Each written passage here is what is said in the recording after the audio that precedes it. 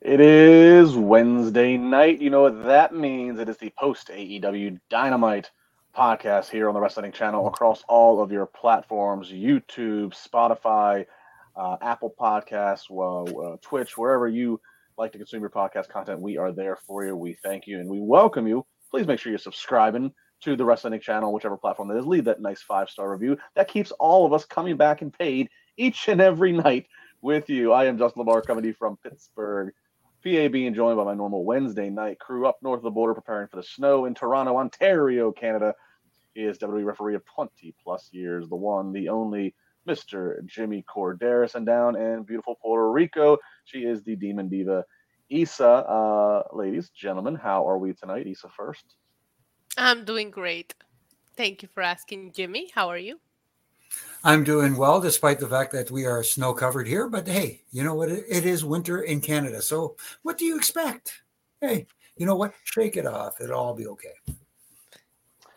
Yeah, see, and you got the snow coming. Then here tomorrow in Pittsburgh, we're gonna get like 70 degrees. So, and then it's gonna drop back down to 36 on Friday. So, oh wow. It was 89 degrees and sunny here in Puerto Rico today. Yeah, That's all. That's it. Yeah. Slow day, Jimmy. Slow day. Gotcha. Okay. Yeah, right. As we let everybody kind of file their way in here and getting their finding their seats here in the podcast, again, we do appreciate everybody joining us. And as I said just a moment ago, but do really encourage you, please leave a comment if you could. Share the podcast with a friend, whether it's this one, whether it's SmackDowns on Friday, Raw on Monday, NXT on Tuesday, or all of them. Please share, leave a comment with a 5-star rating. Reviews really goes a long way as we are continuing to build this entire podcast channel this year. And I mean, we're only in February. It's already been what it feels like a crazy 6 weeks of pro wrestling news, and we have so much more of the year to go. So looking forward to continuing our commentary and our laughs that we have each and every night here on the Wrestling Inc. podcast. A lot to talk about here with Dynamite. This is a show, of course, we're 2 weeks away from Revolution. Obviously, Issa, you've been talking about the lack of card. We did get some more clarity on the card tonight. Also tonight was it went from big, and I think they changed the wording to important announcement from Tony Khan. We'll get to that announcement and how we feel about that. A lot to talk about. So we will go ahead and jump in. I do already see some super chats coming in. Appreciate it very much. Antonio was the first one I saw. If you do get a super chat in there, we will absolutely make sure we put it up on screen and acknowledge it. But we will do it whenever we get to the topic at hand that you want to discuss. So just hang with us here till the end. We will be sure to talk about it. But let's kick it off here as they are making their Dynamite debut in Phoenix, Arizona. They did open up. It was a hot crowd. Crowd making a lot of noise at the opening after the video and the pyro, and they're kicking it off with the All Atlantic Championship and the champion defending it, Orange Cassidy, up against Wheeler Yuta. The first minute or so, very just kind of typical Orange Cassidy, a lot of comedy, very light, very friendly, and Wheeler Yuta kind of getting Orange Cassidy getting the better of Wheeler Yuta until we get Yuta rolling out to the outside, and we have Claudio who comes down, and Claudio slaps Wheeler, trying to get him to amp up, get him to take it seriously, and then we see a whole other side of Wheeler Yuta getting vicious with Orange Cassidy. In the end, though, it is going to be Wheeler's getting booed, getting a lot of heat, but ultimately Orange Cassidy does get the orange punch on Yuta, who is on his knees on the mat, and that's going to be the win for Orange Cassidy. And then, of course, post-match, we do see Orange Cassidy looking for the embrace. Wheeler thinks about it, but then Claudio makes his appearance, and Wheeler Yuta scoots out of there. Jimmy, looks like we are moving into the direction of Blackpool Combat Club, maybe, or at least Claudio and Wheeler just being more definitively heels. It kind of feels that way. At least tonight it felt that way. Definitely Yuta was getting booed, and clearly Orange Cassidy, getting cheered. But one of the things that is kind of unclear is he really a heel? It's hard to tell sometimes because in a lot of times in AEW, there isn't a definitive role, whether they're classified as a babyface or a heel. It's kind of who the crowd likes this week. We're just going to go with it and kind of move along. And I don't know. I know I sound like the old man saying "get off my lawn," but at the same time, I like that when there's a definitive heel and babyface, and at least in some form or fashion, Yuta came across that way, at least tonight, and maybe that's the direction they're going to go for going forward. And if they do, let's clearly define him as a heel and clearly define Claudio as a heel, if that's what Blackpool Combat Club is going to become. Even later on, another member of the Blackpool Combat Club was getting a little negative response, but we'll get to that later.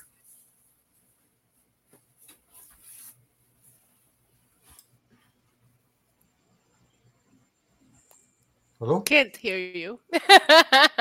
Yeah. But I think he's fixing his sound issue. So I will give you my opinion on this Cool. match while Justin works with his technology issues over there. I didn't think this was the best thing to open the show with. And I think personally that they benefited from having a really hot crowd.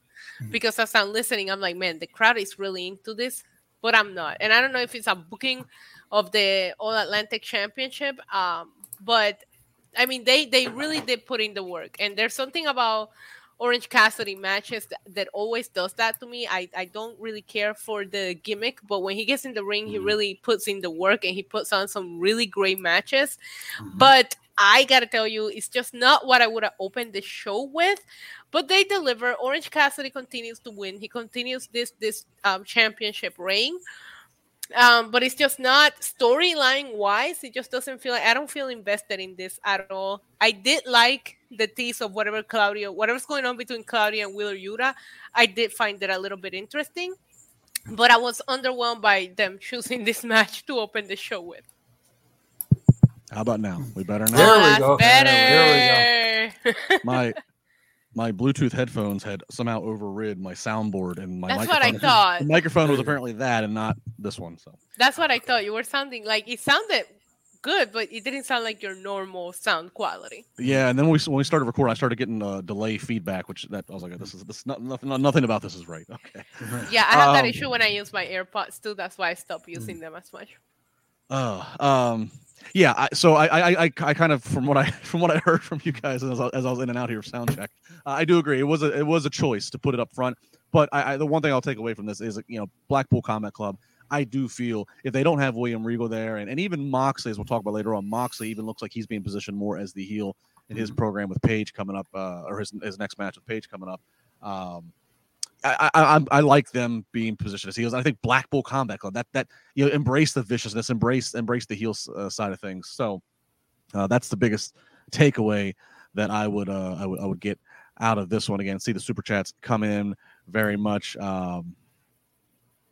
This one, I guess, because we are talking about it right now, we'll bring it up. Tina Miller, a good friend of ours, saying, "Love y'all. Jimmy is right about heels and faces. I don't know who I'm supposed to cheer for with Mox and Hangman. Still missing Eddie K."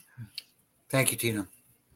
Thank you, Tina. I thought Eddie Kingston was incredible at this weekend's Battle at the Valley, his match with Jay White, and I thought that makes some buzz. I'm surprised that they're still choosing to keep him off TV, but I agree with you. It's very confusing, and it's not just a heels and faces kind of thing. It's just a lack of storytelling. Yeah, I agree. I think that's, as a whole, that's kind of the thing that's kind of the issue. We look across the board is that there's they have no shortage of talent. Obviously, that's kind of the joke because of how bloated the rosters. There's no shortage of talent, and they obviously are committed to trying to get talent featured, which is fine. But sometimes you sacrifice the extra few minutes that it could take just to give us some extra details, extra context, or as Jimmy would say, let it breathe. Don't shove too many pounds in the bag, all for the sake of just so we can just get this person trotted out there, or the abundance of post-match beatdowns. Yeah, the choosing of the breathing, the choosing of the commercial breaks tonight was also questionable. To Jimmy's point, there was a lot of moments that I feel like I wish I would have had a moment to kind of process, and it kept going. And then there was some commercial breaks that I was like, why are we going to commercial right now? I wish they would time that a little bit differently. Especially in this first hour. The first hour felt like they were that they were I hate to say it again, but you already mentioned how many pounds of what in a what bag. Just say 20 and 10. We'll all know what you 20 and 10. Hey, I love that. That could be our inside joke now. 20 and 10. That's the new hashtag, 20 and 10. 20 and 10, zipping 20 darts and at the 10. wall. I love it. Yes. All right, moving on. This is a story that has been going on for a while, but while there's a story there, there is some, depending on how you look at it, maybe some convoluted aspects to it, but we'll let you decide. Ricky Starks comes out doing a promo in the ring. He has his open contract that he, that he wants to, for Jericho, but he's done with Jericho, and let's just move. Let's have somebody else come out, open challenge. Well, Jericho comes out, says they're only done when he says they're done. He says Starks is not at his level. So go on with your stupid open challenge. And here comes Peter Avalon, who Jericho quickly knocks out Peter Avalon, gets in the ring. And Starks then proceeds to say, look, Jericho, you're one of the best. Why do you need JAS? Why do you need these guys to, that's the only way you're going to win, is you're just going to constantly bring these guys out and have them jump me. And finally, after some tricking, some trolling, some reverse psychology, Ricky Starks gets Jericho to agree to do a match with the stipulation that no JAS will be at ringside. Jericho even gets a big pop for the pen click, dating back to his days of the list. And so it is official. Jericho versus Ricky Starks. I thought this was entertaining, Issa, but I also would have to kind of this. It's kind of weird. There's this gauntlet for Ricky Starks to get to with Jericho after he'd already beat Jericho, and then the need for reverse psychology. I don't know. Was it too much of a reach, or could they just been a little more simplified to this, or was it entertaining that Jericho at the end said nobody can outsmart the Ocho, and then Ricky Starks got outsmarted, right? I mean, I don't know. I guess depending on how you look at it. So there was a part of me that wished we would have not seen their prior match and the stupid gauntlet match, because I really did like what Ricky Starks did here tonight with Jericho. And I'm going to choose to suspend or forget or Men in Black myself with the little flashlight and forget about everything that happened prior to tonight, because I really, really liked Ricky Starks here and the manipulation that went on and how Jericho fell for it. Even, I talk about storytelling, even the little smirk with the wink that Ricky Starks did at the end was perfectly done. But I have been critical, and you mentioned that a little bit ago, of the lack of build-up, and the build-up that we do get is rematches. And this is going to be yet another rematch. Here's to hoping that we see a big win from Starks at a pay-per-view, then maybe it'll make all of this worth it. But I personally really, really liked this. And I did think there was some storytelling here. I thought that Ricky Starks came out looking great. Jericho, the pen click, I thought I popped for it myself. I thought this was a very well done segment. I just wish the history before this moment had not happened. Yeah, when Ricky Starks was making those facial expressions to the camera, I was like, oh, this is just GIF King material right here. This is going to be all over Twitter soon. Jimmy, I'm never going to complain about having Jericho in a match on a pay-per-view, and especially not against one of the young rising stars that AEW has shined a light on, who is a homegrown talent, for lack of a better term. But I think, as we all agree, I mean, Starks has already beat him, so it is kind of it's almost like just forget about all that and let's just have this be the one match that they do. Nonetheless, it is what it is. No outside interference. The no outside interference. Do you think, is this the start of Jericho? Maybe do they start to turn Jericho? Is this the start of getting him away from being part of a stable, which he has been in since the inception of AEW Dynamite? It very may well be, if I could spit that out in proper English. You know what? Jericho has that ability to turn from heel to babyface in like a flip of the switch, especially now, his entrance music right now. During his entrance, as everyone knows, people sing along. They love to sing along to his song, and he's able to turn that once the music stops and become the heel and have everybody against him. So maybe this is a start to where the Jericho Appreciation Society starts to turn on him. Then they don't view him as the leader they thought he was, and either they become the heels, or maybe they become baby faces by leaving him.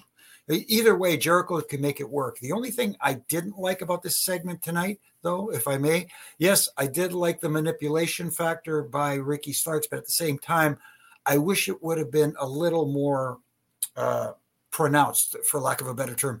I wish he would have, when Jericho, grabbed the paper to sign it, maybe have a Ricky Starks go grab it away from him and say, no, I already beat you. Yeah. I don't need you. And you don't, what, you think because you're Chris Jericho, you should be on every pay-per-view that this company puts on? Come on, man. And have Jericho actually, and as Jericho signing it, then you can get that smirk from Ricky. It worked. Yeah, that's actually a good point. I know, I agree. I think I didn't write that down, but but you articulating that, I think I felt something of that. I couldn't bring it up. I agree. Make it a little bit more bold. It makes the comedy even funnier. Maybe even to the point where Jericho is saying all the things that he would do, but I don't have a pen. Have Ricky pull out a pen, but then say, but yeah, you don't want to do this, and throw the pen away, and all right, get somebody else out here, to the point of where Jericho's almost begging, to the point where Jericho's all of a sudden he finds that he does have a pen, and he's and I agree. I think they could have gone the extra mile. Just a little tweak here or there, just to that's it. Sure. Yeah, but I will say I did feel there was a little bit of damage control based on what they did with that gauntlet match, which I think I personally felt it did nothing for Ricky Starks. I did see a little bit of momentum coming back to his end with this segment tonight. So Ricky Starks versus Chris Jericho. It's another one you can write down for Revolution coming up in just a few weeks. And again, no JAS allowed at ringside. So the booking of that finish will certainly be one to watch to see where Ricky Starks goes next. And of course, does Chris Jericho remain in a stable, or like we maybe speculated, does he start to take a turn? Right. Some tag match up next. We get Lee Moriarty and Big Bill out there with Stokely Hathaway up against the Acclaim. This is another one where there was a just Jiff King coming out of it, a Big Bill with some of his close-ups mocking the Scissor Me daddy chants and hand gestures. The Gun Club is also out there. At one point, they do attack their father before running off. This is all kinds of distraction and moving parts. Ultimately, though, Max Caster's going to hit the elbow drop from the top rope. Acclaimed get the victory. The Acclaimed, of course, they're going to be part of this four-way tag team match at Revolution, trying to get their titles back. They decided this is how they're going to do the rematch, even though the odds are stacked against them to win it and by that math. But the Acclaimed, still, titles or no titles, Jimmy, they are the most over like Rover tag team that AEW has. No, absolutely. And that goes to that speaks volumes in the sense that, do they actually need the tag team titles at this point? So for right now, they don't. And it's a perfect time to have them, face other tag teams and get into other storylines, so to speak. The one thing about this tag match, I didn't think that Big Bill came out looking too good after this one. Here's a guy that should look more dominant. And I don't mind big guys selling. It's good when big guys sell, when they sell properly. I just think he was made to look a little weak tonight, just in my opinion. Well, I mean, I think Big Bill, Issa, whether it's when he made his one-off appearance as W. Morrissey as one of the hired guns for MJF, I think against Wardlow, just in general, Big Bill, and that for that matter, most people that are above the height of 6'5", Tony Khan just kind of has some kind of Napoleon complex reverse trolling to where he doesn't want to let them. I mean, Lance Archer, he was tweeting the other day, he hasn't wrestled however many days, and it's not by his choice. And I don't know what it is with the aversion to letting tall guys look consistently strong.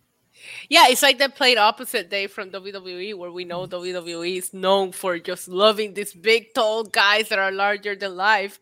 And it's almost like Tony Khan is just on a mission to just be complete opposite of what WWE does, with their big guys. I can't believe you didn't mention the rap, because the Acclaim had a great rap tonight, including the SAWFT line. I thought it was great. I've been hot and cold on the raps recently, but I thought tonight's was a really, really good one. But I agree. I don't know that I like how Big Bill. I hate the name Big Bill. Let's just start with that. I can't buy it. I can't get behind it. Big Bill is just not it. But yeah, it was a match that was there. Well, but real quick if we're gonna go down the lane of Big Bill's name, I'm okay with it. I mean, because I'm okay with it just if his real name is William, is Bill, and I'm sure all of his life he's had guys call him Big Bill or whatever. So if you can't use Big Cass, and if he doesn't want to use Cass XL, which he did some on the Indies, if right, I guess Big, again, it has Big, so it's take on Big Cass, but it's his real name. So I don't know. I mean, just let Big, I guess he really can't use Big Will. Isn't that taken by Will Smith? Probably. So I mean, but here's the thing: just treat Big Bill as if he is Big Bill. Don't. Right. I mean, the one, at least they didn't have him take the pin tonight. They at least let Lee Moriarty take the pin. Right, which is what Right. I agree with. I Yeah. didn't want to see him get pinned here. True. Yeah. Very true. So we'll see. Again, Big Bill is one I certainly don't think he needs to be the heavy hitter in a faction that is coming in on again, off again, whether on their appearances on Dynamite. But that's a whole other conversation. That's when I say that, then I have to remind myself when I look at the show. This is a company and a show that has Miro signed to a full-time contract, and he has not been on Dynamite since September. And for the reasoning of supposedly creative has nothing for him. Wow. All Access, where's Miro? Coming soon after Dynamite. Don't get ahead of us. Yeah. Don't get ahead of us. Yeah, exactly. Sorry. So you laid it right there for me, Justin. I'm sorry. Tony Schiavone at the top of the stage. He's introduces Christian Cage before Christian can even get to the microphone. He's sideswiped by Jungle Boy, who attacks him, and then Jungle Boy brings out 2 chairs and is teasing a concerto. But Jungle Boy, he's such a good Jungle Boy. He's got such morals and ethics. He's hesitating too long. If he can pull the trigger, he hesitates too long. And Christian Cage, the wily heel veteran, low blows him. And then Christian Cage proceeds to take Jungle Boy and rams his head repeatedly until it busts open on this steel chair. The entire arena is at the top of their lungs booing Christian Cage. Maybe one of the best displays of getting heat in just in literally a 30-second sequence here, Jimmy. Yeah, absolutely. You talk about definitive heels and baby faces. There's your definitive heel and baby face. And obviously that match looks like it's taking place at the pay-per-view at Revolution. And that's one I'm looking forward to because there is clearly someone who gains sympathy in this.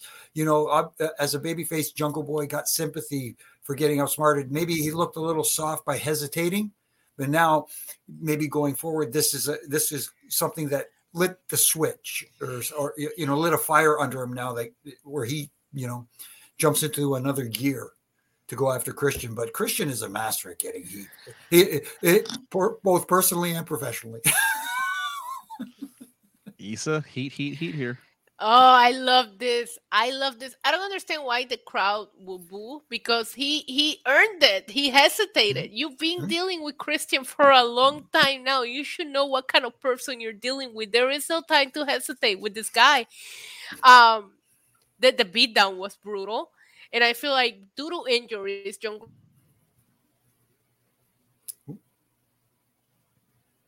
She froze. I will agree. It was. I don't know if it makes Jungle Boy look foolish necessarily, but it's just the babyface in him. He's gonna stop and think before he stoops himself to that level, so to speak. But yeah, this was the. But I hated that he. You see, you're frozen on us. Yeah, you're frozen. I'll let her reset. But I mean, this was probably the surprise for me. Out of the things they advertised for tonight, I did not expect this to be the few minutes that would get maybe the most emotional reaction out of everybody. Was this so? Christian Jungle Boy, I'll be really interested to see how they put this together in terms of what this does for each of their careers. Jungle Boy, of course, who's kind of made it. Made it known that he wants to do things solo this year. He's already done the tag team. He's been there, done that. That'll be something to watch to see I assume that Jungle Boy would get a victory if you're trying to have him push for a good singles run in the career in his career this year. I would think a win against Christian would be in order. But as always with AEW, you got to wait and see how they pull it off. Welcome back, Issa. Yes. I apologize. I blame my dog for that. Oh, that's okay. At least you got someone to blame. I was just gonna say I'm very excited, and I actually thought this was a very efficient segment to continue the story. Yeah, I can't remember. Did they officially say is this one of the matches for Revolution, or did we not get that confirmation? Not confirmed yet. No, not Not yet, but it definitely feels it. It feels it, but then later in the night they did with the graphics. They ran down the card, and I don't remember seeing it. So I wonder if they are stringing this out. I mean, this very well. Yeah. Again, you can only put so much on Revolution because you've already got 1 hour devoted to one match, that alone. So I would be okay if they don't rush this for the sake of rushing it just to get it on the card. Let it be what anchors and main events of Dynamite one week, if you'd like that. So I'm all for that. Absolutely. We do get a quick video package that has shows us again Wardlow's comments last week in a sit-down interview with Jim Ross. It gets a little bit of response from Samoa Joe, who basically doesn't have time for sentiments and emotion. But he did what he did, and we did get confirmation that Wardlow versus Samoa Joe will take place at Revolution. So, and all three of us will be watching that closely, given the track record of what's going down between those two men in the last few months. Curious to see where that one leads. Let's put it that way. Yeah, I mean, did I just pick right back up and get the TNT title back to Wardlow, right. Who I think was injured for some time there? We shall see. All right, this is a surprise. We're not even out of the first hour. We're going to get the women's singles match here. We're going to get Saraya. 3 weeks in a row. 3 weeks in a row that the women are on a different time slot. So I give them all the credit for that. Yeah. Saraya versus Sky Blue. Not the tightest or neatest. It is what it is. Toni Storm is out there. She does cause some distraction, which during the pinfall that Sky Blue has on Saraya. Ultimately, though, Saraya is going to win with a submission. Then Jamie Hayter and Britt are going to run off Saraya and Toni, who get ready to do the spray paint gimmick again. Saraya and Toni are running out there. Then Ruby Soho comes out. Whose side is Ruby on? Ruby tells Saraya and Toni to step aside, and she starts signaling that she wants that title bout. Now, later on, we'd hear from Jamie Hayter at backstage. And Jamie Hayter would basically say, you know what? Bring on both you bitches, Ruby and Saraya. I'll take both of you on, and I'll beat both of you at the same time and defend my title at Revolution.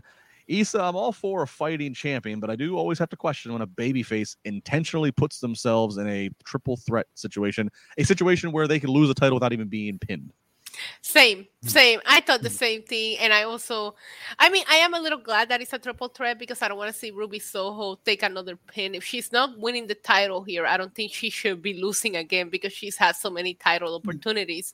But yeah, I'm with you on that. I don't know that is the smartest thing to do. People should be coming after you and you should be making them work for it. And I get it. It's the brave baby face. I'm not afraid of anybody. But in my opinion, you should be making people. Yeah, Jimmy, again, as the ref who's in there and has to navigate this this wild situation of the champion can lose the title without even being present in the ring. What did you think of this? Jamie Hayter is obviously very over as a babyface. The fact that she can stand there next to Britt and can be the one that does all the mic time and Britt just stands there or not. I mean, that's pretty impressive if you consider how over Britt is. But what do you make of Jamie Hayter making this a triple threat? No, I'm kind of okay with it because it shows that she's not afraid of anything. But like you said, at the same time, it doesn't look very intelligent. Let's put it that way, where you put yourself in a position where you can lose a championship without being pinned. That's the biggest thing, like you guys already mentioned. But from a babyface being brave standpoint, yes, I get it. You're trying to show that, hey, bring on all comers, bring on all content. I'll take you all on. I'll even take you all on at the same time. But again, from a logic standpoint, in a little, it doesn't kind of make sense. Yeah. Let's do a few super chats. Why don't we? Let's do Terry Allen Jr. AEW should travel in Hawaii elegance setting. So do a show in Hawaii. I guess. Or I love just Hawaii. Hang out there. I love Hawaii. It's one of my favorite places to be. So always enjoyed going there. Yeah, can't go wrong there. John Jordan, $5. Thank you, John. Saying happy Hump Day, fam. Anyone keeping a scorecard as to whether or not AEW has ever had a show in which it didn't invoke some sort of WWE reference? That would be an interesting piece of research for somebody who has more time on their hands. Tonight, William Regal's name was mentioned, and I think even Ricky Starks, if you want to count this, he even said to Jericho, you once beat two of the best in one night, which is something Jericho famously would always tout in WWE, that he beat Stone Cold. The pen click was a WWE click. reference. Yeah. SAWFT. Oh yeah. I guess there's so many of them just come through. I just accept them. I just kind of But look, I'll say this. I mean, look. I mean, again, WWE's been around for as long as they have. I mean, I guess it's hard maybe sometimes to not. Enjoy all your favorite sports like never before at BetMGM. Sign up using code CHAMPION and receive up to $1,500 back in bonus bets if you don't win your first bet. When you register with BetMGM, you'll get instant access to a variety of parlay selection features, live betting options, and the best daily promotions in the business. And with BetMGM at your fingertips, every play and every game matters more than ever. Remember to use code CHAMPION and receive up to $1,500 back in bonus bets if you don't win your first bet. Place your money line, prop, or parlay bets with the king of sportsbooks today. BetMGM and GameSense remind you to play responsibly. See BetMGM.com for terms. 21 plus only. Virginia only. New customer offer. Subject to eligibility requirements. Rewards are non-withdrawable bonus bets that expire in 7 days. Gambling problem? Call 1-800-GAMBLER. Promotional offer not available in Washington, D.C.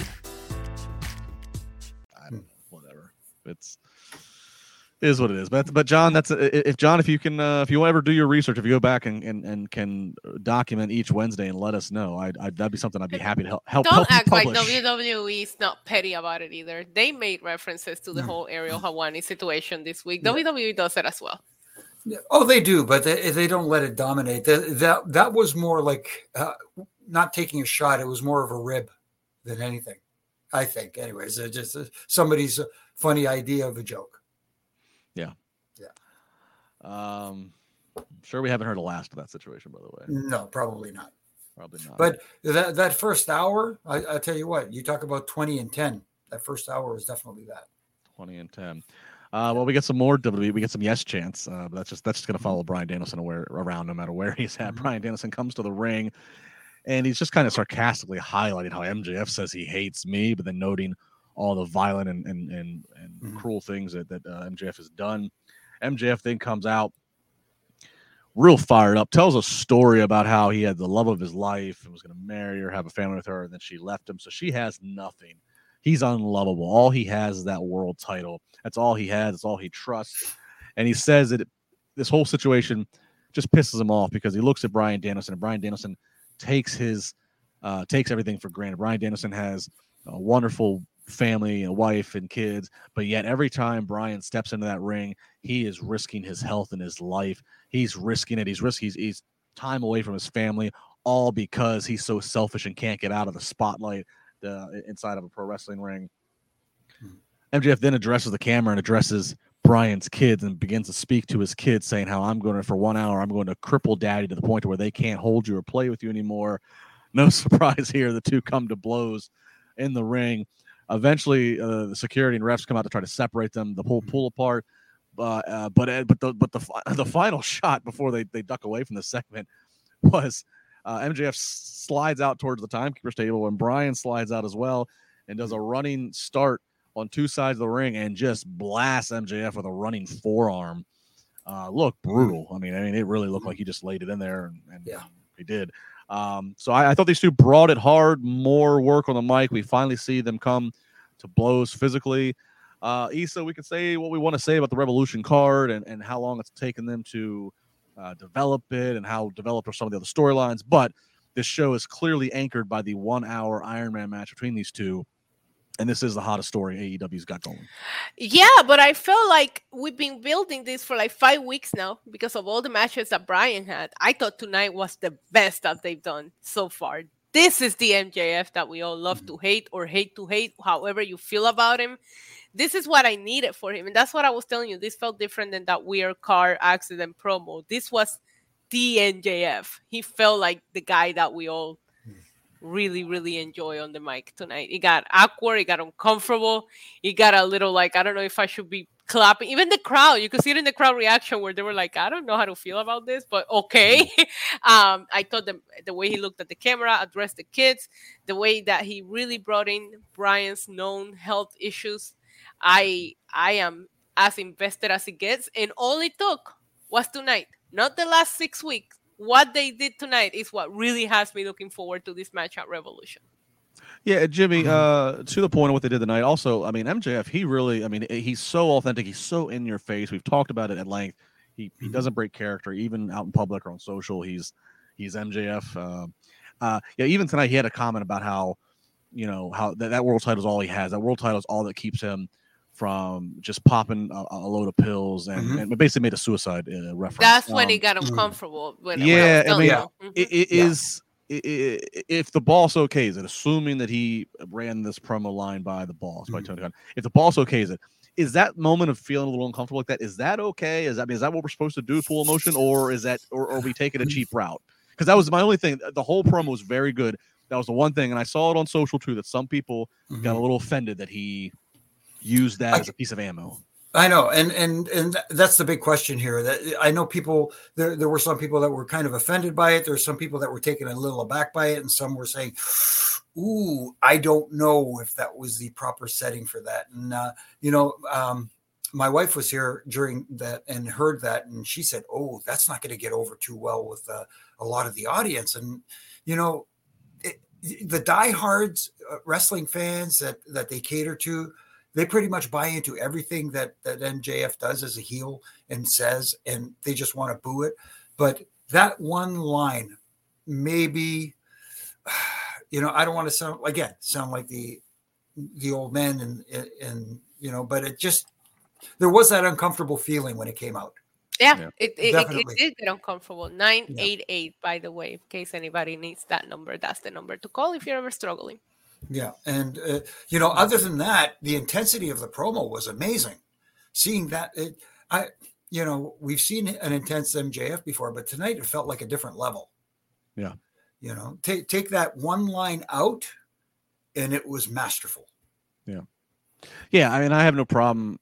Again, I know he referenced William Regal's past problems. I don't mind him doing that because William Regal's even mentioned his problems before. So, but I mean, yeah, but overall, that line aside, and as Issa said, on a serious note, if anybody ever has, there are help resources out there if anybody ever needs them.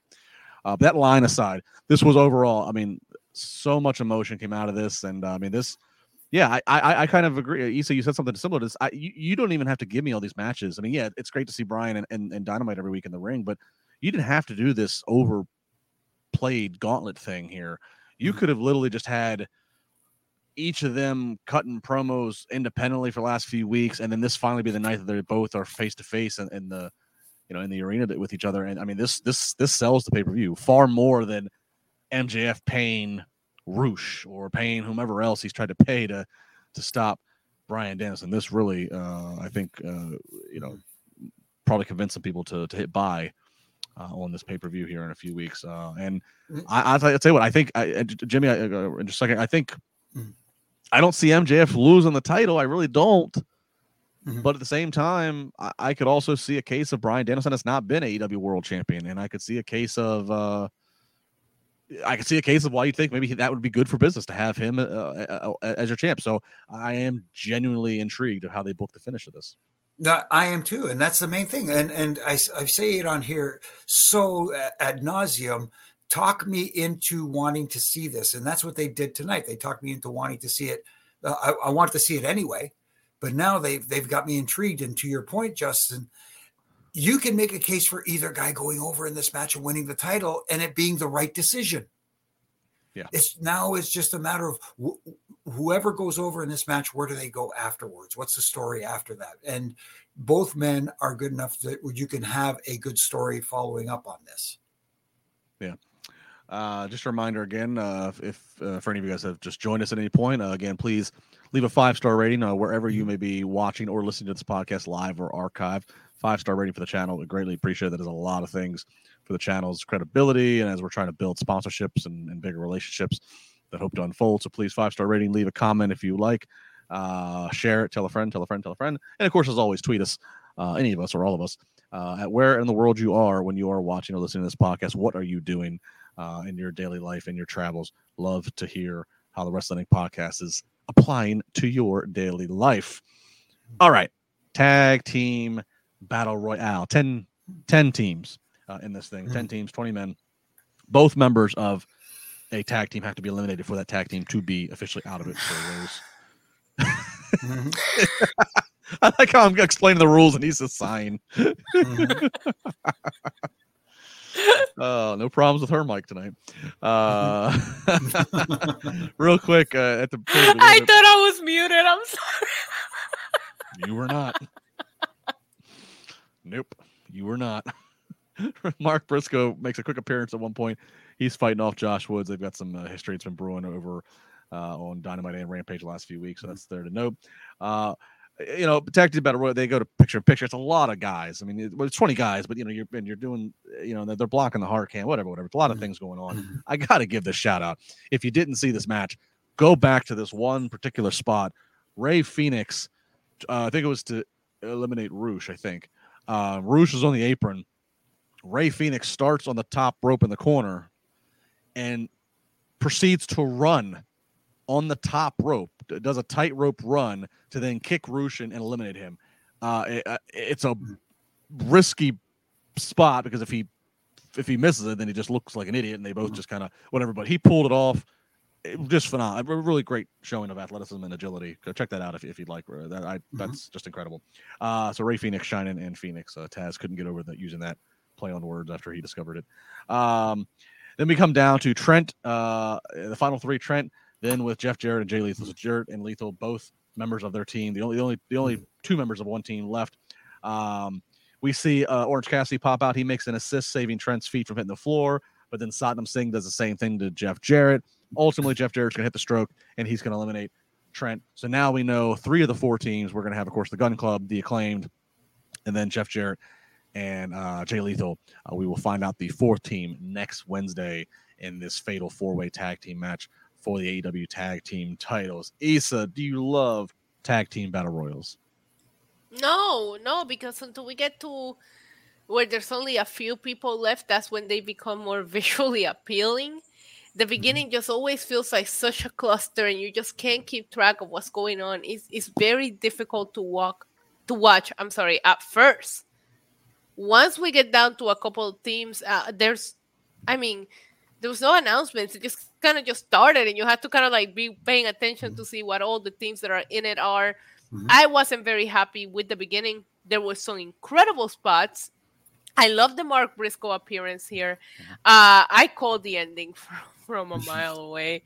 But yeah, they did some incredible spots, but I do find them, not just tag teams, the way that they do their battle royals can be very difficult to watch at times, at least the first. Until we get down to like 4 people, it's very hard to watch. Jimmy, the part that I know, there's 2 things I noticed with their battle royal. And we always say, anyways, on normal one-on-one matches that we question quality control and producers or lack thereof and what have you. The 2 things I noticed in the battle royal one, it's like, all right, guys, I know there's only so much ring real estate, but it should be an obvious just note. Nobody stands towards the ropes, towards the side of the ring where the hard camera is, blocking right in the middle when there's then obviously clearly a big spot going on in the middle of the ring. Like I think there's gonna be a little bit more awareness to that. And then when they had stuff with Danhausen and there was stuff going on outside, and they got to be a little bit like cameras were trying to catch everything and directors was behind the cut. That got a little bit too much. That said, it's a lot of people. I do agree, but I do think the concept of putting tag teams in battle royal is interesting. Just from a visual standpoint, they got to tighten the screws up because it is kind of all over the place for a portion of time. No, like you said, it's 10 teams means 20 guys are in the ring at the same time. And if everybody's doing something at the same time, then who do you concentrate on? That's the hardest thing. And like you said, Justin, from a production standpoint, that's one thing that was stressed to a lot of people and I hate to compare it to WWE because they've been in the television business for a long time now. And a lot of people talk about that AEW's only been in for 3 years now? Has it been 3 or this is the 4th year? 3 years. We're going to 4. We're going into 4. But still, the honeymoon phase is over. Yeah. It's time now to get down to business. 3 years is plenty of time to learn how to use your hard cameras and how talent should be aware of positioning in the ring with regards to the hard camera and the handheld cameras at ringside. People say, well, who cares about that sort of stuff? It matters when you're producing a television show. And let's be real here. We don't harp on Dynamite's numbers week to week. We just kind of focus on Dynamite itself. But they are continuing to slide. Yes. If 900,000, then down to 800,000, then they're key demos sliding. I mean, it's so. At some point, you have to acknowledge that yes, you might have a very loud and vocal hardcore base, but at some point, you have to acknowledge we're losing casual onlookers. Yeah, and to your point, not only is there a lot of people in the ring because it's a tag team battle royal, but then you had all this stuff going on the outside. It was just very convoluted at times, and it's hard to just keep track of what you're supposed to watch and pay attention to. Which and look, extra stuff is fine. I have no problem with that. And even in the Danhausen, cursing both, like that stuff's all fine. But this is where everybody has to get in a room and you have to really communicate that. So that way we say, okay, when it comes to this point, everybody else just gets into stealth mode. Make yourself invisible. You don't do anything big. You can fight and struggle with your opponent in the corners. That way to a live audience, it doesn't look like you're standing around. But basically, you need to be out of sight so the camera can focus on just this. And basically, you just do the match in little mini segments. But instead, they're all doing the same thing. Again, it goes back to that. I don't know if they. I think the people that are just doing the things with the people that they're doing it, they communicate just to them. They don't tell the rest of the room, the rest of the match, hey, we're doing this. Oh, you're doing this at the same time? Well, we should probably figure out a way to space that out. And that's right. I don't think there's a lot of communication there and a lot of communication between what's going on in other matches. Is anybody else doing this in their match? Right. All right. So we got 3 of the 4 teams for the Tag Team Battle Royal, 4th team next Wednesday, as mentioned. All right. So we now get the Tony Khan has got an important announcement, and we go backstage to Renee Paquette with Tony Khan. Tony then he just steps aside and tosses it to Adam Cole. Adam Cole comes in, and Adam Cole basically says that in the month of March, each week for 1 hour after Dynamite, there's going to be a weekly kind of like reality show, behind the scenes kind of show. It's going to be called AEW All Access. And so you're going to get to see the talent, you're going to see the production, you're just going to kind of see everything then behind the scenes, their own reality show. And then Adam also does mention that on the same night, that's whatever Wednesday this is going to premiere, because they didn't actually give the date, I don't believe, but whatever night it premieres, that episode of Dynamite, Adam Cole is going to make his in-ring return, his first since early last summer. So good news with Adam Cole, of course. Jimmy, your reaction to the reality show? I mean, my initial thing is, I mean, I'm not even gonna go into that. Is this a big announcement? Whatever. Tony does what he's going to do. But I mean, it's one more hour on TV each week, I guess. So I do find there's an irony to the fact that there's an irony to the fact that the company, there's jokes on social about how much it's like a soap opera reality show going on behind the scenes with some of the things that have happened. And now we're filming a reality show. Well, hopefully, when you say All Access, what we see behind the scenes is actually what's going on behind the scenes, as opposed to staged happenings behind the scenes. I don't want it to be that, here's how it is backstage at AEW, and them showing us what they think we want to see. I would rather it feel more authentic. At least that's my take for it. And is this the right time to do it right after Dynamite? I don't know, because, like you said, Justin, the numbers for Dynamite have been sliding a little bit in the last couple of weeks. So is this something that'll have people tuning in, or will it make people say, hey, you know what, another hour on Wednesday night, maybe a little too much? We complain. So there's some people who could look at Raw, for example, if you want to compare it to WWE. The third hour always is their least viewed hour. Yeah. So I don't know about the time. I know. I agree. Isa, real quick before, just off of that point. One thing to Jimmy's point, I do agree. I don't want this to be staged. That don't make it look hokey. Like, use this as a chance to basically, as a third hour Dynamite, make this a story hour, a storytelling, and make it to where, let's see, pick whoever, Ricky Stark, somebody you're pushing. Let's see them travel to the town that Dynamite's in. Also go, because they do a lot of community stuff. I gotta give them credit on that. They've taken that initiative just like WWE tries to do. They go to the communities, they go to the food banks, they go to the schools. Show Ricky going and talking about, hey, I was bullied, and this is why bullying's bad, or this is what you can do to turn that, or show them doing community service. Show Wardlow's a gym rat. Show Wardlow in his propensity to work out. Do whatever you can do to build stories, build talent. But to the point, Jimmy, I would say this about that's interesting. They're doing this in the month of March. Dynamite is on TNT. Now, we've seen them get preempted with stuff before. Rampage was preempted and went on early because of the basketball All-Star game last week. March is March Madness. March Madness airs all across TNT, TBS, True TV, all of the Turners and CBS. So I'm already envisioning that Dynamite's probably going to get it's going to get moved around anyways. Is that the month that you want to put on a new show? Yeah, see the timing of it again. There it is, and I don't know who's thought it might be a good idea. Maybe it would have been better to wait a little while. Anyways, yeah. I don't know what more to add to that because I think you made an excellent point there that I didn't even think about. Issa, you in for All Access reality show?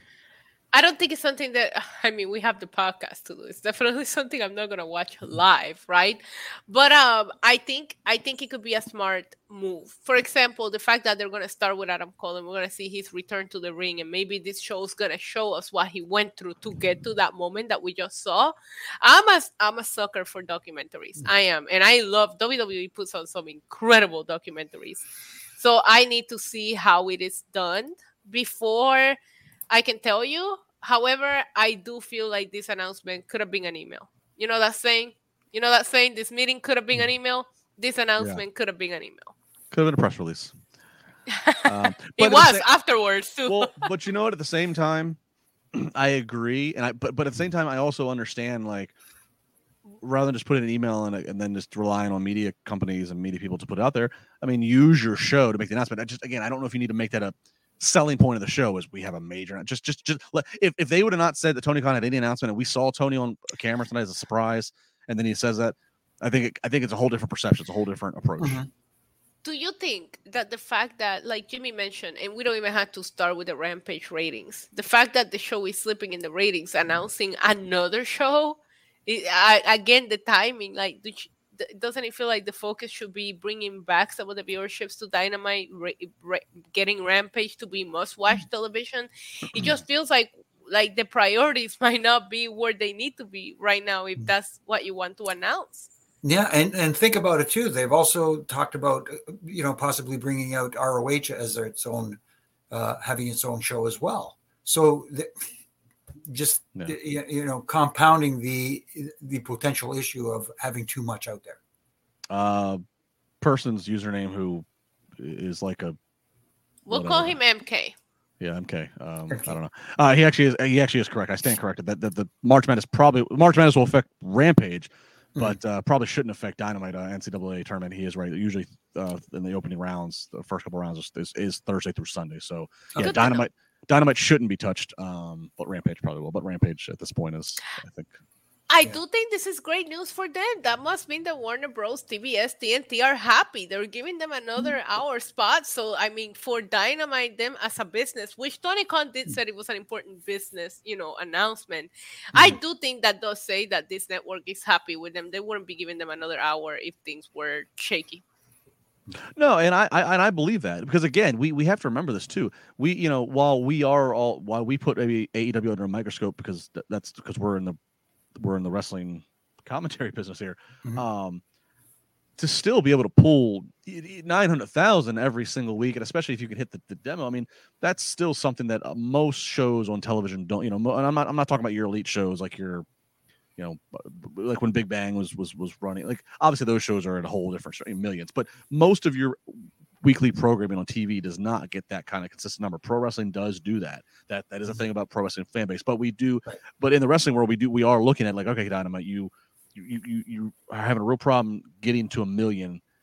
And then even now you're slipping and we're watching of the lack of stories, lack of continuity. So, we're microscoping it under wrestling terms, right? But to a TV executive, I don't know what Dynamite's costing them, or I don't know what the investment is or whatever. They must be getting the return on the investment. They must be. Yeah. We are seeing DraftKings, State Farm. We are seeing regular sponsor. The DraftKings was on the damn ring canvas tonight.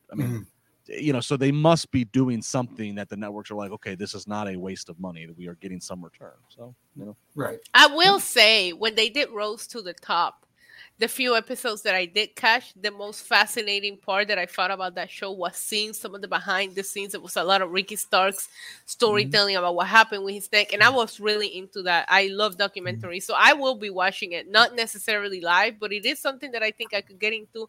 I need to see how it's edited and exactly what they're showing us, what's unscripted, and all of that first. Yeah, I don't think to that point. Look, Total Divas did a lot of things for the Total Divas kind of intentionally or unintentionally led into the women's revolution in the WWE world, and you know they've been filming. Supposedly, the cameras have been filming backstage behind the scenes of AEW since like November. So I'm guessing it's going to be a thing of like we're going to follow certain talents and kind of like how we'd watch Total Divas or Total Bellas, whatever. It's not going to be in sync with. Oh, like we're 2 weeks away from Revolution. No, we might be seeing stuff that's taking place again back in November, back in December, and it's more focused on the talent and their personal lives and stuff at home or what have you. So, yeah, we'll watch. We'll see. We'll see what comes out of it. Yeah. All right, main event time. Jon Moxley up against Evil Uno. Evil Uno earlier in the night told Hangman Page, "Do not come out here. I'm doing this on my own." This is a man in a mask. Has blood squirting out of his face. Even with a man in a mask, a Jon Moxley match cannot avoid the blood-stained canvas that was. And Mox still bled. He got it. He got it the last minute of the show being on air, but we also got some Moxley blood in there. Moxley does get the win with a rear naked choke. This rear naked choke at one point, so they had the rear naked choke on, and again he's ripped some of Evil Uno's mask. It did look like. It did look like the gash that Evil Uno had. I don't know if it was real, but the way the blood was coming out, I mean, Moxley was choked, and the blood was coming out, was literally squirting onto his arm. Commentary was gasping at it. It was quite the visual. Moxley gets the win. He gets to 100 wins in his AEW career. After the match, Dark Order and Blackpool Combat Club are fighting. Out comes Hangman Page to what sounded like new music, which sounded awful. Who made that call? Horrible. Don't fix what's not broken. Hangman comes out. He's trying to get the buckshot lariat on. Well, he does wrap some barbed wire on his face. Bloodies Moxley open. Then he wants to hit the buckshot lariat, but Moxley slides out like a heel before he could hit it. So, yeah, Blackpool Combat Club, all members. Wheeler, Claudio, Moxley, feeling like they are positioning themselves on the heel side of the fence. Jimmy, how did this main event come off to you? And are you – we know you're watching for MJF versus Bryan. Are you watching for Moxley versus Hangman Page in a Texas death match?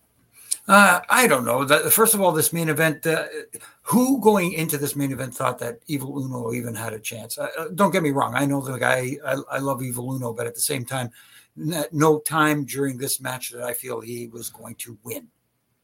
And that is not a good feeling to have going into a main event match, where in the main event, you should have an argument for each participant having an opportunity to win this match or thinking that they at least have a chance. But that being said, again, here we go with Evil Uno squirting blood at the end of the match, Moxley having blood. Everybody's got blood. We had blood earlier in the show with Jungle Boy. It's starting to feel less special. It's just like starting to feel like an emergency room. No, it's starting to feel like, okay, the DraftKings is one of their sponsors. One of the side bets is going to be how long before Mox bleeds in the match. You know, I thought after the finish, I thought, okay, we got through this match without him bleeding, and then all of a sudden we had the aftermath. Again, more aftermath, which is another thing they have an issue with. There's a lot of aftermath after matches. I don't know. Am I looking forward to this Hangman versus Mox match? They haven't done what MJF and Bryan Danielson have been able to do. They haven't got because they've wrestled each other like 3 times now. Not only that, they haven't done anything to get me to want to see another match between them. I mean, yes, they've wrestled each other a few times. And if they did something that would get me to go, hey, you know what? I want to see this one more time and see how this turns out. They haven't been able to do that yet. I thought the use of blood when the use of blood when Jungle Boy was getting his head slammed and the vicious attack by Christian, that I felt the blood enhanced that moment. I think we're getting to a point now with the Moxley match. It almost feels like it's like a troll job. It almost feels like Moxley is hearing and seeing. It's like he's hearing or seeing, or Tony Khan's hearing or seeing, or both comments like ours, and they're almost just doing it just to screw with us. And they're almost doing it as like, we're gonna put blood in the match again. I don't know. Look, I have watch-alongs, and at least in my channel, we play a game where we take a shot if Moxley bleeds, and he never lets me down. So at least the Malibu is being poured. Listen, I questioned the opening match. I also questioned the main event. But as I look at the show as a whole, it's like, I don't know that there's a different way that I would have booked this show that would have made it any more or less interesting. I gotta say, this show, like I said, I raved about the Phoenix spot in that Battle Royal. Brian and MJF's promo really good. Ricky Starks and Jericho. We talked about some of this. Yeah, but you don't want to open and close with talking segments. The best part of the show was the storytelling and the story developing towards Revolution. It's funny because a couple of weeks ago they gave us a show where there was 3 matches that were pay-per-view worthy in the show. Tonight, it felt like we built a lot of stories, but there wasn't a lot of in-ring interesting things happening as far as the matches themselves. No, the advertised maybe matches, the tag team match could have been the opener. I don't know. The advertised matches going into this all day today. I was looking at this. I'm like, really? I'm like, they're sliding with viewership, and this is the advertised card they're giving. Do you think that helps, or do you think that hurts the product? I saw that being asked on social media today, and I went back and forward with, do you think that makes people not tuning, or do you think it helps advertising the card ahead of time like that? You're advertising the whole show basically. No, I think it is a little bit much. I think I'm a believer. Jimmy talks 20 and 10. I'm a believer with promoting weekly episodic shows. I'm not talking about but Monday, every WWE episode we get a preview email, sometimes a text, depending on what you're signed up for, and they give you a little bit. They don't give you what the whole show is. Exactly. Even for Monday Night Raw, they'll put like 2 matches in their preview what you can expect tonight. They don't give you the whole show. For weekly episodic, I'm a believer in like a 60-40. Give me you need to give me something so I know some things are going to be addressed. But I think you leave some open-ended. You leave some mystery so you can tune in and figure out, or tell me the story's gonna be addressed, but tell me how, or don't tell me how. Just tell me it's gonna be addressed, but then make me find out. So I don't know. It was earlier today when I made the comment to myself that I said earlier, which is I looked at this card, I looked at the show being advertised, and I'm like, again, we're 2 weeks out from pay-per-view, and creative has nothing for a guy like a Miro. Or take several other people that haven't. It's just like what is going on here? So I don't know. Yeah. But again, priorities. I call it the Wardlow syndrome. Obviously, now it looks like he's going into a program with Samoa Joe, but at the same time, he has a match at the pay-per-view with Samoa Joe. But at the same time, this was a guy that looked like he was being conditioned to be the face of the company. Yeah. The last guy to beat MJF, who's your current world champ. Yes. Right. I mean, if MJ, look at this. I'm going to say this right now. If MJF's if he's going to retain the title against Bryan, I say you do one of 2 things. You either quickly get Adam Cole back in the mix, and Adam Cole, who's a red hot babyface still to the crowd, even though he hasn't even hardly been on the show, and of course hasn't wrestled since last summer because of injury. You either have Adam Cole jump in the mix and have him chase MJF. And I think you got a lot of stuff there with MJF and Adam Cole. They're just 2 dynamic personalities. The fact that Adam has his real life girlfriend there, MJ. I mean, there's a lot of potential for MJF low blow fodder. Either go that route, or have Wardlow in such a rage kill Joe and again we pick back up with Wardlow and MJF because of what you just said. He said, I mean, they need to go. I mean, Double or Nothing's supposed to be their Mania, right? That's like their big show, and it's in May usually, right? May in Vegas. So once Revolution's done, they're going to have 8 to 10 weeks. I mean, what are the biggest matches you can come up with? To me, it would either be that would, if MJF's still champion, it would be a red hot Adam Cole, or again the history you have with Wardlow, and pick back up with that. Yeah, it would be amazing actually if they do Wardlow, just because that last year everything that went down with Wardlow and MJF at Double or Nothing, like the story kind of writes itself. But yeah, it's like I feel like a couple of weeks ago I gave props for the in-ring action that they gave us. There was a lot of matches that I was like, I can't even tell you which was match of the night because it was so good, but they're not developing stories. Tonight, I did feel a lot of story development, but not a lot of in-ring action that I care about. So how do we now find the balance to where you're booking shows that feel balanced, where everything is going on? I can tell you that I care a lot tonight about what went on in the ring, but a lot of this talking segment, Christian and Jungle Boy, I thought they killed it. MJF and Brian was my favorite thing on the show. It was Ricky Starks shine tonight. A lot of the talking segments tonight were the highlight point, but you can't open and close the show with just talking segments, right? So how do we balance it? We're getting there, right? Now we just need to find I will disagree with you a little bit because I wouldn't do it every week, but you can open and close the show with really good. If they're this good as they did tonight, exactly. That's why it can't happen every week. I agree. It can happen on occasion. I agree. You can open and close because we're just talking about the TV show. They tape Rampage and Dark and all this other stuff. So you're going to give the audience other things. You're going to give the audience action to go home to. So I think for the TV, if it makes the most sense formatting wise to start and finish with 2 hot talking segments, go that route.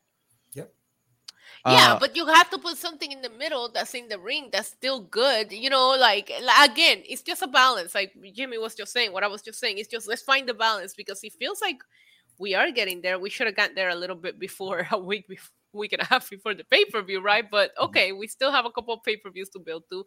Let's find the right balance where we're just bringing all of that together in one show.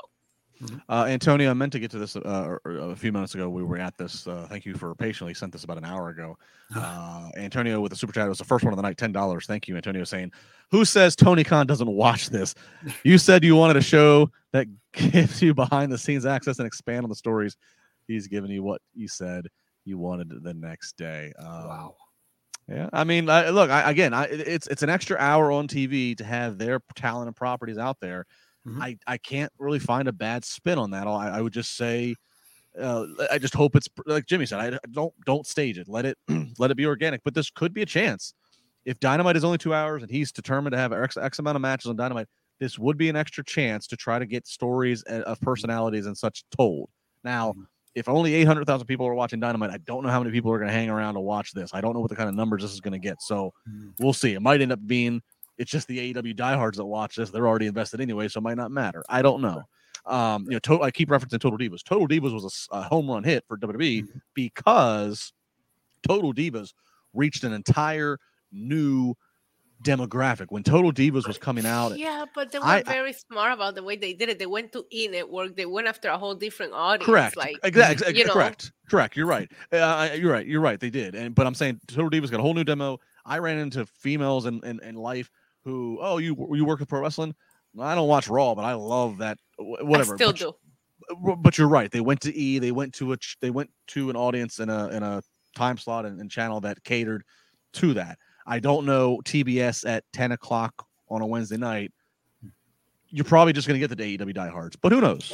Right. Whatever. I still do. I still get that. I still get people that say, "Oh, you cover wrestling? What about are the Bellas still wrestling?" Like you still get so many people. Like and the Bellas were able to build an empire from their fan base, including spin-offs just for themselves from the fan base that they gained from Total Divas. But it went to a different network and it felt like a different show. To the point that if you watch Total Divas, sometimes it made it hard to watch the Total Divas if you watch the wrestling shows because the storylines were so far back that it was so disconnected. But I think AEW has the opportunity to do something here. I can't give you what I think about it. I need to see the first episode, but I think starting with Adam Cole, having his return to the ring, if this all access show is gonna cover what it took to get to that moment, I really think it could be compelling and we could really build some people from it. I'm gonna say what we always say in wrestling. I'm gonna let it play out. Give it a chance. Give it a chance, and then we'll see where it goes. Let it play. All right. Well, we'll be watching for that on Mondays. I guess, like I said, we're on the air. I think Miro was featured more on Total Divas than he has been on Dynamite. I think that's exactly correct. It's absolutely true. On that note. he's like signed to a contract till 2026. Good Lord. 5 years. 5 years. Last I heard. Wow. All right. Good for him. Good call. Attaboy. Hey, from a business standpoint, he's getting paid. Yeah. Problem is you're getting paid, but your body doesn't get any younger. You know, Father Time, you're just sitting around. Mm-hmm. Whatever. He's married to Lana. All right. Let's go ahead and wrap it up. Final plugs. Issa, go ahead. NYC Demon Diva on YouTube. You guys can find me here on Wednesdays, Tuesdays, and Fridays. So Tuesday, Wednesday, Friday. Yes. I had to call you on this. Jimmy, go ahead. Yeah, like Issa, you can find me here on Wednesday nights with you two, and also on Monday nights following Raw. And you can find me on all my social media platforms, doing my ref and rants from Monday to Friday, having a little fun there, and also doing Wednesdays with my good brother in stripes, Brian Hebner, and RJ, the Reffing It Up podcast. Brian Hebner, fellow Washington football fan. Check me out on social media at Justin LeBar across Twitter and Instagram. I did a fun conversation today with Liv Morgan. Started releasing clips on social for that. The first one's out. You can check it out. She was a lot of fun. Check that out. Here every Monday and Wednesday night on the podcast after Raw, after Dynamite. No spar with LeBar this Friday. I had to tell Gabby and them this Friday morning's not going to work out. But I'll be back probably the week after that. So taking a week off from my sparring session. At Justin LeBar, like I said, across the socials. Like, subscribe, comment, do what you got to do. Support the podcast, support each other, be nice to each other. That's it. Have a good night. And I believe Raj and Jack Farmer are back on Thursday nights. They're like money investing with you and telling you how to protect your money. So they're here tomorrow night. We got, of course, SmackDown on Friday night. Never a dull night here on Wrestling Inc. Make sure you subscribe, like, comment. We'll see you next week. Thank you.